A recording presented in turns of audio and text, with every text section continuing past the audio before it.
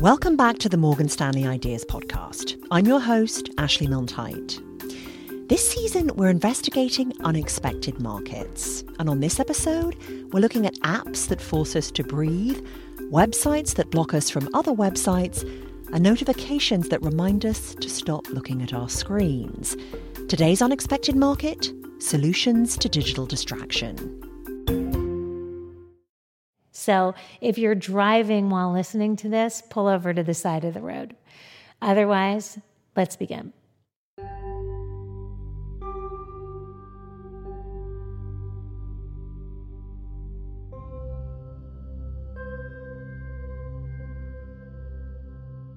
So closing your eyes, I want you to inhale through your nostrils to the count of 4. I'll count 1, 2, 3, 4. Now hold your breath for 4 seconds. And now audible exhale for 4 seconds. And hold your breath for 4 seconds. And now open your eyes. Do you feel different?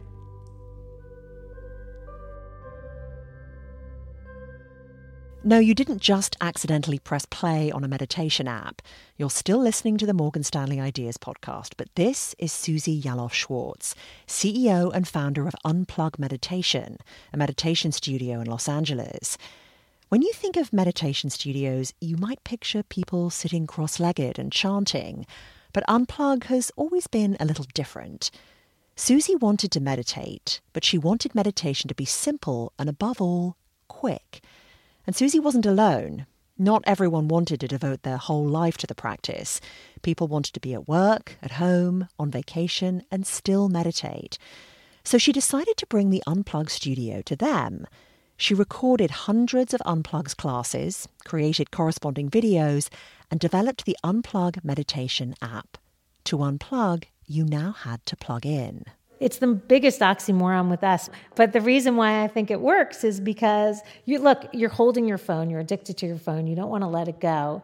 But if you use it to meditate, close your eyes, experience your breath, and get some quiet time, even just by holding your phone, it's almost as if you're holding a pacifier. You're being able to pacify yourself, soothe yourself.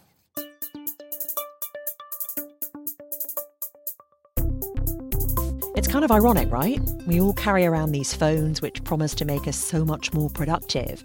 But all those notifications and texts and emails, they're actually slowing us down. Nobody wants to be addicted to technology, but we can't seem to pull ourselves away from our screens. So app developers and entrepreneurs like Susie, they decided that the cure to tech addiction is technology itself. Unplug is just one of hundreds of apps and services designed to help us stop looking at our screens and have a more sane relationship to our digital lives. On today's show, we'll look at the unexpected and thriving solutions to distraction market and try to answer this question. Can technology cure what technology has wrought? And will technology save us from ourselves?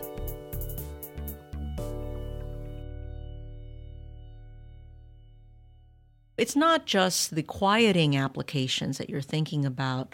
It's also the email cleaning applications, the parental controls, don't go to these website applications, the lockdown at night when you turn off the wireless network in your home process that you have to institute. This is Luella San Juan, a managing director and the global head of client technologies at Morgan Stanley. Most of my day is spent listening and understanding what business users need, and then usually translating that back into something that global teams of developers can then use to create software. I used to be a developer as well, so I understand that on the receiving side, you want to be very clear about what it is that you want to build. Luella is able to shape the way Morgan Stanley clients all over the world interact with technology, all from the comfort of her office in Lower Manhattan, high above the rumble of the Staten Island ferry. If you work with Morgan Stanley and you receive a calendar invite, Luella helped make the software that delivered your notification. But as a technologist, Luella thinks about the real root of tech addiction, the smartphone. The smartphone is a supreme embodiment of Solution Central. We have a way to record our voice. We can call. We can take a picture. But now we have to keep track of all these specific solutions. So now we need an interface in order to do that. We expect our smartphones to live up to their name. We want them to remind us to wish our mum a happy birthday, tell us what time it is in Jakarta, even keep us alive. But maybe we've given something up as we've become more dependent on our phones. I once had an app for drinking water. It made sure that I drank enough water. I mean, it's absurd. This is Manoush Samarodi, and she knows there's a fine line between a solution and a distraction. Distraction now is actually very focused on something, whereas distraction used to mean just kind of spacing out, letting your mind go where it was, away from where you were presently. And now it's like Johnny's so distracted because he wants to play hours of video games and he can't pull himself away to do his homework. Manoush is a tech journalist and the host of WNYC's Note to Self, a show that focuses on the way humans interact with technology. She's been tracking the solutions to distraction market since 2014, not as a reporter covering this nascent genre of apps, but as a human worried about her own phone addiction. She wondered, are other people feeling this same way? Is it causing them anxiety? Do they feel as powerless over it as I do? That year, she started a project called Bored and Brilliant. She asked Note to Self listeners to track and eventually limit the time they spent in front of a screen. And 20,000 people signed up in the first 48 hours because they were like, I want to do this. This is not working the way I'm using my phone. Within 4 years, you go from like 1 or 2 or maybe 6 apps in that field to, I'm sure, many dozens of them. Some of these apps are free, like Todoist, Manoush's favourite digital to-do list, but many cost more than your average 99-cent app. App makers know that people are willing to pay a lot of money for mindfulness and productivity. It didn't take long for more and more supposed solutions to come onto the scene, reeling in a lot of people willing to pay for a lot of apps and creating a new kind of anxiety over what helps and what doesn't. Part of what Unplugged provides is a way to cut through the clutter. Here's Susie again. It's one price right now, which is $12.99, but it's going to be going down to $7.99 because we decided we wanted to get it out there to a lot of people and have it be potentially the least expensive meditation app on the market, but the highest value.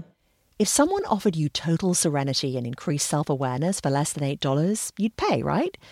Without that desire, Luella understands that this market wouldn't exist because when someone recognizes that people want something, they don't just give it to them for free. The anti-distraction or mindfulness market or silencing market is there to give us that quiet space to reconnect. Anything that becomes a constant requirement or a need also ends up having a commercial aspect. Of course, many of us believe we've got our tech use under control, but maybe we don't. The average person switches tasks on their computer at work 566 times a day. Am I cognizant of all those times?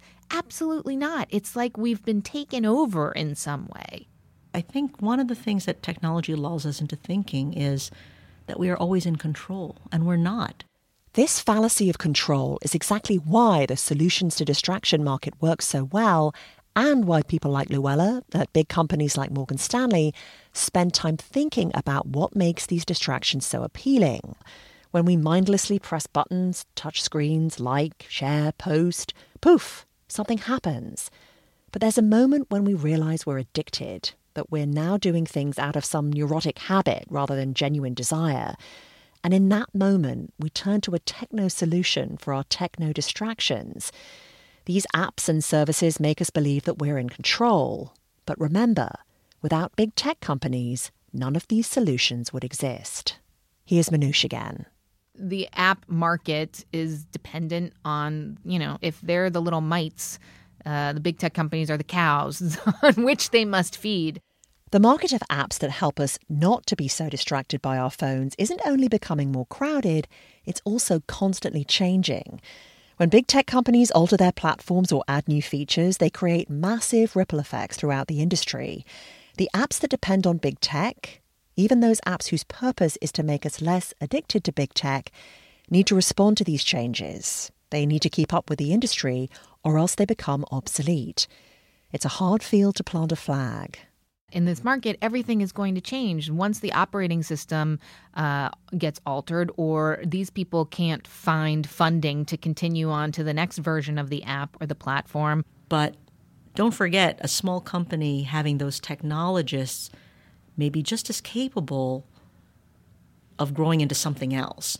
I've seen companies start with one proposition and then recognize that the market actually moves in a different direction and pile into that other direction because they recognize that it's more profitable, but it's also more productive and there's more potential. So for the smaller app developers, the best strategy is less about anticipating whatever engineering changes the big tech companies are going to make and instead focusing on the needs of users, anticipating our desires and worries as more of our lives are experienced through our phones.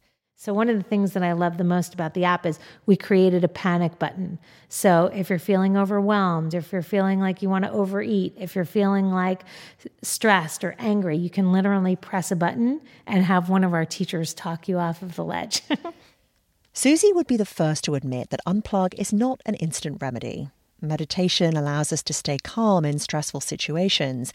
But many of these solutions are passive. They don't require users to do anything but click on something to solve our problems. With so many passive solutions, people, especially kids, might need a reminder that in real life, there is no panic button. Teachers and librarians tell me they're starting to teach things that you and I, Ashley, never would have had to learn in class, like eye contact, conversation, how to decide not to do something, like very basic human states. Luella is thinking about this shift too. And while she can't change an entire culture, she does take responsibility for these distractions at Morgan Stanley. After all, it is her job to create them. But here's where her compassion for people and her love of technology meet. As a technologist, I'm very aware that we are guilty of delivering solutions that are also distracting to our users. So internally, one of the things that we provide, is a platform where applications can show users tasks that they need to do. And those tasks include notifications that come in because something is urgent, as well as regular tasks. We are taking a step back to consider whether or not how we're displaying things and organizing things for users on the screen are in fact still useful. Unplug meditation has become so successful because of that notification fatigue. Shortly after Susie founded Unplug, she noticed many of her clients shared something in common. Our largest audience are people who are in the tech world, and then they want to come here and they want to unplug. It seems like everyone, even those who created this market, want to escape it. And though some consumers might want to restrict technology's reach, others, like Susie's clients, aren't asking for separation. They want technology to be a natural part of our daily routine. We're inside of saunas at a studio called Hotbox, and we're inside of nail salons, and we're kind of going inside of different businesses where you can connect within while you're getting services done. We can't turn back the clocks and start over. We can't erase what technology has done, but we as consumers have the power to demand change. We don't have to get rid of technology to cure our digital distraction. Instead, Manoush predicts that consumers could start to ask technology to help us strike a balance between distraction and focus. I'm starting to see a very nascent market where people are starting to rethink how do we reset people's expectations. So not just that you would put a snooze on a Slack channel, but that maybe there would be a message that said, hey, I'm finishing up that report. I'm going to be offline until 5 p.m. If it's an emergency, text me. I think we'll start to see these features being added simply because consumers want them. And that's the best reason. Perhaps the most effective strategy to combat digital distraction is just being aware of how powerful the pull is on you, and then creating a whole range of short and long-term solutions. For some, it means finding a regular time and place to use a meditation app. For others, it means demanding more from the people who create the technology we use. And for all of us, it means stepping away from our tech altogether and allowing ourselves to be distracted by something else. Because as crazy as it gets during the day, I can always look out and say, you know what? In the grand scheme of things, there's a much bigger world out there, and it really changes my perspective. And I often look at the Statue of Liberty, and actually, when I leave here at night, she does light up, and it really makes me feel extra special.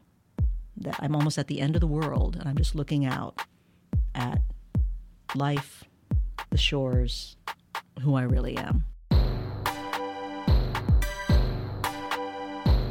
Thanks for listening to the Morgan Stanley Ideas podcast. If you want to listen to our previous episodes, you can head to morganstanley.com/ideas. I'm Ashley Milne-Tyte. Thanks again for listening.